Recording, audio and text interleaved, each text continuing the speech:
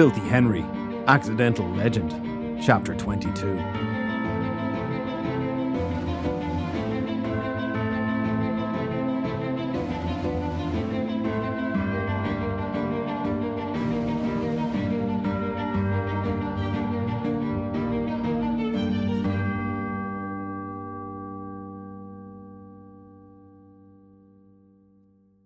It was a pile of crap. There were other ways to describe the mound of useless junk before him, but Filthy Henry never claimed to have the soul of a poet. He called things how he saw them, and right then, the ferry detective saw a pile of crap. They had spent the last few hours searching, breaking and gathering materials to be used in trap construction. Everything of use in Cahill's house had been ripped up, pulled apart, and dumped unceremoniously outside the front door to form this pile of crap, from which it now seemed Filthy Henry was expected to find a miracle and save the day on a hope and a prayer. He walked around the collected garbage, looking intensely at everything there was to be seen, on the off chance that something wonderful had been found and brought out. Nothing immediately jumped out at the ferry detective. Most of the pile was made up of broken bits of wood, panels from the cupboard doors, and a chair that had been smashed into its component parts. Here and there some old rope had been placed, like very fat dead snakes. An assortment of nails in varying shades of rust had been collected from who knew where, and sprinkled over the pile. If they had to build a life raft that would sink after 5 minutes, then the pile contained everything required. As materials for constructing enough traps to disable 7 grown men, eager for a fight, well, that was a different story. The ferry detective scratched at his chin and thought about what they could build in the limited time available. In the plus column for their team was the fact that single combat had been agreed, which meant they could spend each night resetting traps for the next day. The tally in the cons column, however, was something the ferry detective did not want to dwell on too much. "All right," Filthy Henry said, rubbing under his nose and looking at the assembled workforce. "We're going to do this in teams. 2 to a team. You take as much of each thing here as you can carry and go into the forest towards the battlefield. Don't try to make or set any traps too close to the tree line. We want to try and keep the element of surprise on our side. Right now it's the only thing going for us. Any questions?" Mammy Cullen shook her head and started walking into the house. Without saying a word, Alice followed her. "Here, where are you pair going?" Filthy Henry asked, stepping into their path. "The little one needs fed," Mammy Cullen said sternly. "Then he needs a nap. Plus, it's too cold for a child to be outside. He'll catch his death." The ferry detective decided not to argue with her, instead moving on to easier prey. "And how about you?" he asked Alice. "Well, she's coming inside to help me. Now move it out of our way," Mammy Cullen said, budging Filthy Henry to the left with a bump of her hip. "She's embarrassed with how she acted earlier, the poor thing. Can't face going back to work until tomorrow, and I don't blame her. I might be only new to this magic lark, but you can't go messing with people's minds. It isn't right." Alice didn't look up at all. She just quickly followed after Mammy Cullen. "Hang on a second, Alice," Filthy Henry said, making a grab for Alice's arm and stopping when Mammy Cullen glared at him. "Don't you want to come and see Cahill setting up his traps? They'll save the day. This'll be his crowning moment. Saving the world. That's pretty impressive stuff, right?" "No thanks," Alice said before hurrying into the house. Filthy Henry turned around and caught Cahill staring at him. "You know you've done bloody nothing to help me win her over," Cahill said. The ferry detective shrugged. "Look, one crisis at a time. When we've wrapped this up, I'll talk with Alice. But I think I've enough balls in the air at the minute without adding some more. Now, we're going to pair up." "I'm partnering with you, Drew," Shelley said suddenly. Filthy Henry looked at Shelley. She had that expression on her face which always meant her mood was foul, and the ferry detective was going to be the recipient of every barbed comment. On any other day, the announcement that they would not be partnered together would have been a relief. But today he had secretly wanted to use this trap-setting time to speak with her, without anyone else around, to try and clear the air between them. The longer Shelley remained mad, the worse everything was going to get. Filthy Henry just knew it. He decided to risk her wrath. "Well, Shelley started to walk away. "Grab the supplies, Drew," she said. "We're going to take the end nearest the field. If anyone was feeling particularly brave and wanted to risk being impaled on a rusty nail, they should feel free to follow us. Otherwise, I'd steer clear." Filthy Henry looked at Drew. The Druid shrugged his shoulders. "I'll try and go talk to her for you," Drew said, glancing after Shelley. The fairy detective rolled his eyes and nodded. "Grant, get some of this stuff and go after her. That means you're with me, Cathal." "Oh, great," Cathal said, crossing his arms. "Trust me, you lanky string of misery. Neither one of us is happy about this situation. Drew, keep your eye out for some dragon leaf and bear bark.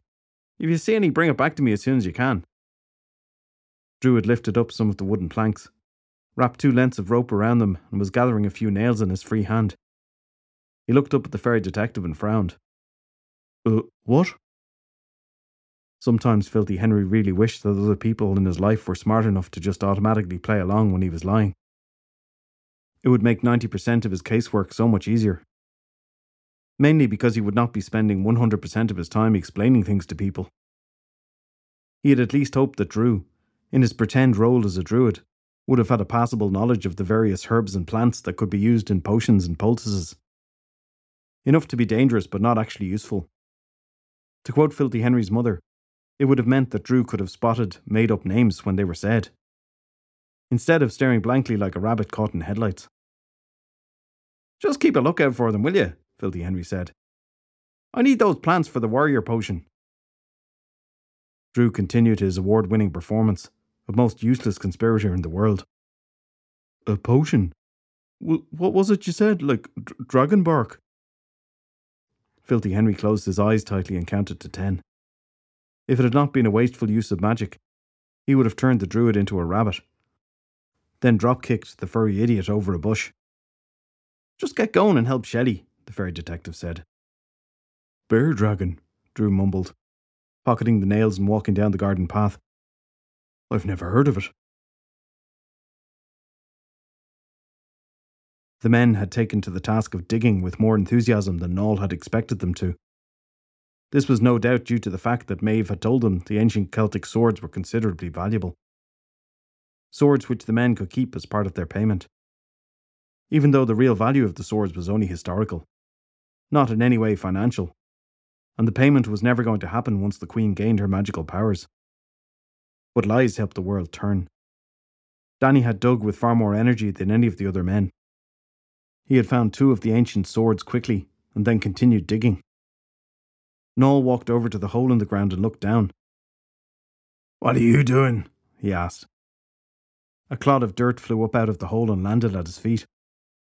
Danny threw the shovel into the ground, so that the head dug into the dirt, and the long handle stood upright, and wiped the sweat from his forehead on his shirt sleeve. "I figure we're going to kill this guy for the lady," Danny said, looking up at Noel. "It's a safe assumption," Noel agreed. "Then like my daddy used to say, if you're going to kill a man, make sure you have the hole for the body dug before you start. Makes cleaning things up a lot simpler. Of course me dad was very cute and tended to make the guy dig his own hole first. Gave them a glimmer of hope and then maybe something would happen that they wouldn't end up in the hole. Never did happen though. Sure, why would it?" "Your father sounded like a real piece of work," Noel said. Danny tilted his head to the left and shrugged. "He wasn't going to win any awards for services to humanity, that's for sure. He could barely manage being a father. You should have seen his face when I told him to start digging." Noel frowned and shook his head, certain that he had misheard Danny. "Sorry. It sounded like you just told me you made your father dig his own grave." The grin on Danny's face would have scared a wolf into running away. "I did," he said. "I mean, come on. The guy just up and walked out when I was a kid. Then when I managed to track him down in my teens, he taught me a trade that doesn't really have a long lifespan. Of course I popped him in the back of the head. Circle of life stuff. Figured it was just poetic justice, making him dig and all that." Noel decided to keep an eye on Danny when everything kicked off. Chances were the man was just stupid enough to figure out how to come out on top and stay there.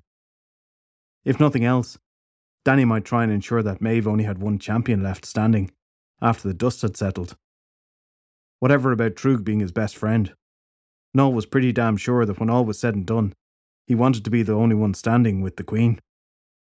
If True managed to survive as well, that would have been an added bonus. He looked at the two swords on the ground by his feet. Neither looked to be particularly sharp, but Noel figured either would do for smashing a man's skull in. The rest of the group were busy digging for their own weapons. Nobody was even paying Danny or Noel any attention. All it would take was a swift movement, and all the troubles would disappear into a pre-dug grave. "I wouldn't try it if I was you," Danny said, staring directly at Noel. He glanced at the swords, then back to the short man. "I don't know what you're talking about," Noel said, stretching and looking around the forest in the most nonchalant way he could. "Who are we killing anyway?" Danny said, taking the shovel in his hands and starting to dig once more. He was digging slowly, Noel could tell. It was an act, to imply that he had nothing to fear but was ready should anybody try something. "Some local muppet called Cathal Cullen," Noel said, taking several steps back from the edge of the hole so that Danny was out of striking distance with his shovel. "Oh, I see, that guy. What did he ever do to anybody?" Danny asked. "All he did is get rat arse drunk and puke. He's the village idiot. Literally the last one in the profession." "Maeve says she wants him dead. She wants him dead," Noel said. "We don't really spend too much time asking questions. Is killing him going to be a problem for you?" Danny laughed once more, a sound that now sent shivers down Noel's spine. "Oh, not at all," he said. "I just like to know who I'm turned into fertiliser is all. I'm old-fashioned that way." "You're certain?" Maeve asked. The crone nodded. "Absolutely," she said. "The spell will kick in the moment you want. I have it prepared in this charm here, just as you asked. Although for ruining my book I was tempted to do something nasty. But why get petty when we're so close to winning?" She held out what looked like the bone from a chicken leg. It was wrapped with red string and had clumps of hair tied to it. Maeve reached out and took the charm. "So all I do is drop this to the ground?" "That's it," Lauren said. "Also, I read up on the rules and how they apply to us. I had to do some calculations, ones which I think you'll find interesting. Have you ever heard of the Gregorian calendar?" Maeve shook her head. "We used to carve things into stones, and you know that," the Queen said. "Why?" The crone smiled. "Oh, you like this. I don't think the other side will have factored this in yet. Also, your interpretation of the rules are correct. Single combat with everyone in play at the same time." Maeve smiled and twirled the charm around in her fingers. "Well then, let's go round up the men and prepare to celebrate, once we deal with the minor task of killing the champion." Tying off the last bit of rope, Filthy Henry stood up and rubbed the small of his back, groaning as muscles were loosened. He looked down at his trap and nodded with satisfaction at the sight of his work. It was not going to win any awards, but it would at least send an unsuspecting idiot shooting feet first up into the trees. They had been working for the past several hours, although "they" was a fairly subjective word in the grand scheme of things. Cathal had been practically useless, and spent most of the day moaning and bewailing his lot in life. This had been when he was not showing off his unique abilities at falling down, spilling their supplies, and on 2 separate occasions, testing that the traps, which had taken some time for Filthy Henry to set up, worked as expected. Not that they needed testing. Checking his watch, Filthy Henry looked at the remaining materials to be turned into traps. They were rapidly losing daylight, and the canopy of the forest was causing darkness to fall quickly. "Have you finished that one yet?" he asked Cathal. From behind a large thorn bush, Cathal's head appeared. "Just about. It's not as easy as you said it would be." Filthy Henry groaned. "It's tying a bit of rope low down on the ground, so that somebody else running could trip over it. It's literally tying 2 ends of a string at 2 places. How can this be causing you trouble?" Cathal looked around for assistance, saw none was forthcoming, and ducked back down behind the bush. The fairy detective waited for a minute to make sure Cathal did not pop his head up again. then bent down and gathered up some random leaves from small plants growing on the ground. The potion he was going to brew needed ingredients. Just because the ingredients didn't really matter was a minor detail which could be overlooked. Thankfully, Cathal seemed to have all the botanical skills of a blind badger, lying with all 4 legs in the air. He would hardly be able to tell the difference between a dock leaf and poison ivy. "You know," Cathal said from behind the bush, "it's bloody hard to see anything down this close to the ground." Filthy Henry straightened up, pocketing the leaves in his left trenchcoat pocket, and extended his right hand. With his fingers stretched out, he concentrated. "Sullus Lee Road," he said. A glowing sphere of light the size of a football appeared in the air. With a flick of his wrist, the fairy detective sent it floating over the thorn bush to illuminate the area above Cathal. "That is amazing," Cathal said. His head popped back up above the bush. "Tell me again why you can't just go and do this whole fight for the world thing yourself. Or at least give me some of your magic out there." "Because fate won't allow that to happen," Filthy Henry said. "We'd basically be forfeiting the fight and letting the bad guys win. Only the descendants of Cú Chulain's allowed to fight this fight. At least I'm hoping that bit still holds true. Otherwise we should have sent your brother in to fight. Usually, though, I'm good at twisting the rules of the fairy folk to get the job done." Suddenly a scream echoed through the forest, sending birds into flight from the branches. Cathal jumped to his feet, narrowly avoiding the floating sphere of light, and looked over at the fairy detective with panic in his eyes. "It could just be me, but I think someone was just shouting your name," Cathal said. "That's not even my first name," Filthy Henry replied. "Although it would also be nice if for once people called me for reasons other than they need to be rescued." Shelley had caught the druid glancing at her 6 times since they began setting the traps. She knew he wanted to bring up the rift between herself and Filthy Henry. After the 7th furtive look sideways, Shelley's final iota of patience vanished. "Just drop it," she said. Drew, despite having a pair of functioning ears with a brain between them, dropped the planks of wood he had been carrying. "Oh, for the love of God," Shelley said, pulling on a length of rope and drawing a plank of wood with nails in it upwards into the branches of an oak tree. "I mean, seriously, Drew, you knew what I meant." The druid flushed. He started to gather up the supplies. "Look, I know Filthy Henry doesn't exactly have a long list of friends. In fact, we both know that in the last few months, a one-fingered man could count how many people would be on the fairy detective's Christmas card list. Your point being..." Drew raised his eyebrows and shrugged. "I'm sure what he did was, in his insane view of the world, the right thing." Shelley gave the rope one final tug, causing some twigs and branches to creak above her head. She tied off the rope and started to work on the tripwire that would set it off. "We're not talking about this," she said.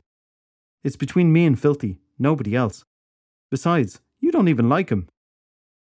Drew started to work on his trap. They had agreed that Cathal would run through the forest in a zigzag manner, to avoid giving a straight line of attack, in case anybody started throwing things as he fled.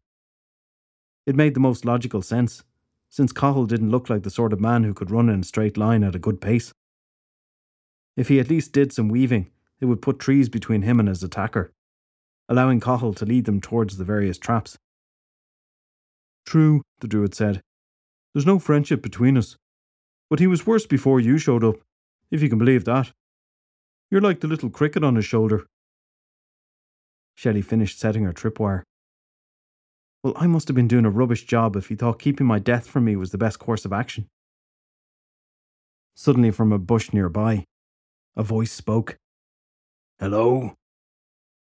Drew let out a very high-pitched scream. They both slowly stood up, each stepping behind a tree and looking across at the other. Shelley motioned with her hand for Drew to see what was going on. He quickly shook his head from side to side and seemed to flatten against the trunk even more. "Waster," Shelley hissed. She peered out from her hiding spot and looked around. They had been setting traps slightly in from the edge of the forest and could just about see the field through the trees. It was getting late in the day. The sun had started its leisurely descent behind the mountains. All around, the trees made it seem more dark than the hour, but there was still enough light for her to see the immediate area. "Do you see anything?" Drew whispered. "I know you're there. I can see you. But you can't see me. You don't need to come out to play. We just need to talk." It was a male doing the talking. Shelley glared over at Drew, who thankfully was smart enough to figure out she was annoyed at him. Peering out around the trunk of her tree once again, she scanned the area around him for evidence of the speaker. "What do you want?" she asked him. "Well, I was on my way to the rundown shack you're all staying in," the man answered. "Then I heard whoever's there, and figured you might be able to save me the trip." Drew frantically waved his hands to get Shelley's attention. "What?" she hissed. "Pretend we're someone else," the druid whispered back. "Like campers. Maybe he'll clear off." It wasn't a bad plan. After all, the man speaking could not know for sure that Shelley knew Cathal in any way. Then again, if he had been on his way to deliver a message, it might be something that they should definitely know about. Which meant that trying to fob the guy off with a little lie would only do them all a disservice in the long run. Making this one of those blasted situations where you had to ask yourself, what would the fairy detective do? He would repeat himself until the bad guy gave up some information for free. "What do you want?" Shelley said once more. "We've been reviewing things a little bit. Turns out that we can start combat at exactly 1 minute past midnight tonight. Something about the calendar we used back in the day not counting the days, the same as this one we're using now. If your champion doesn't show up, then he forfeits the trial by combat, and we win."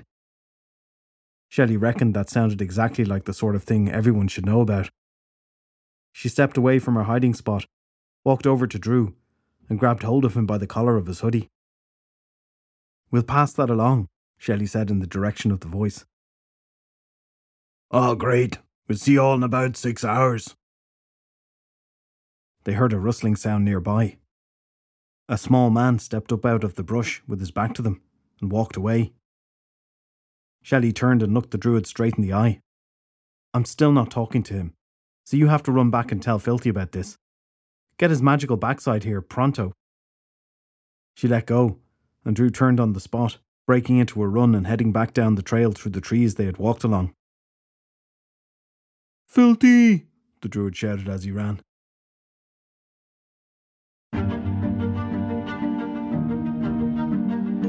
Filthy Henry, Accidental Legend is a novel by Derek Power. More Filthy Henry novels are available to buy on Amazon Kindle. Narration and music by Niall Milton. To keep up to date with episodes this season, why not subscribe, or like, or share? We'd really appreciate it.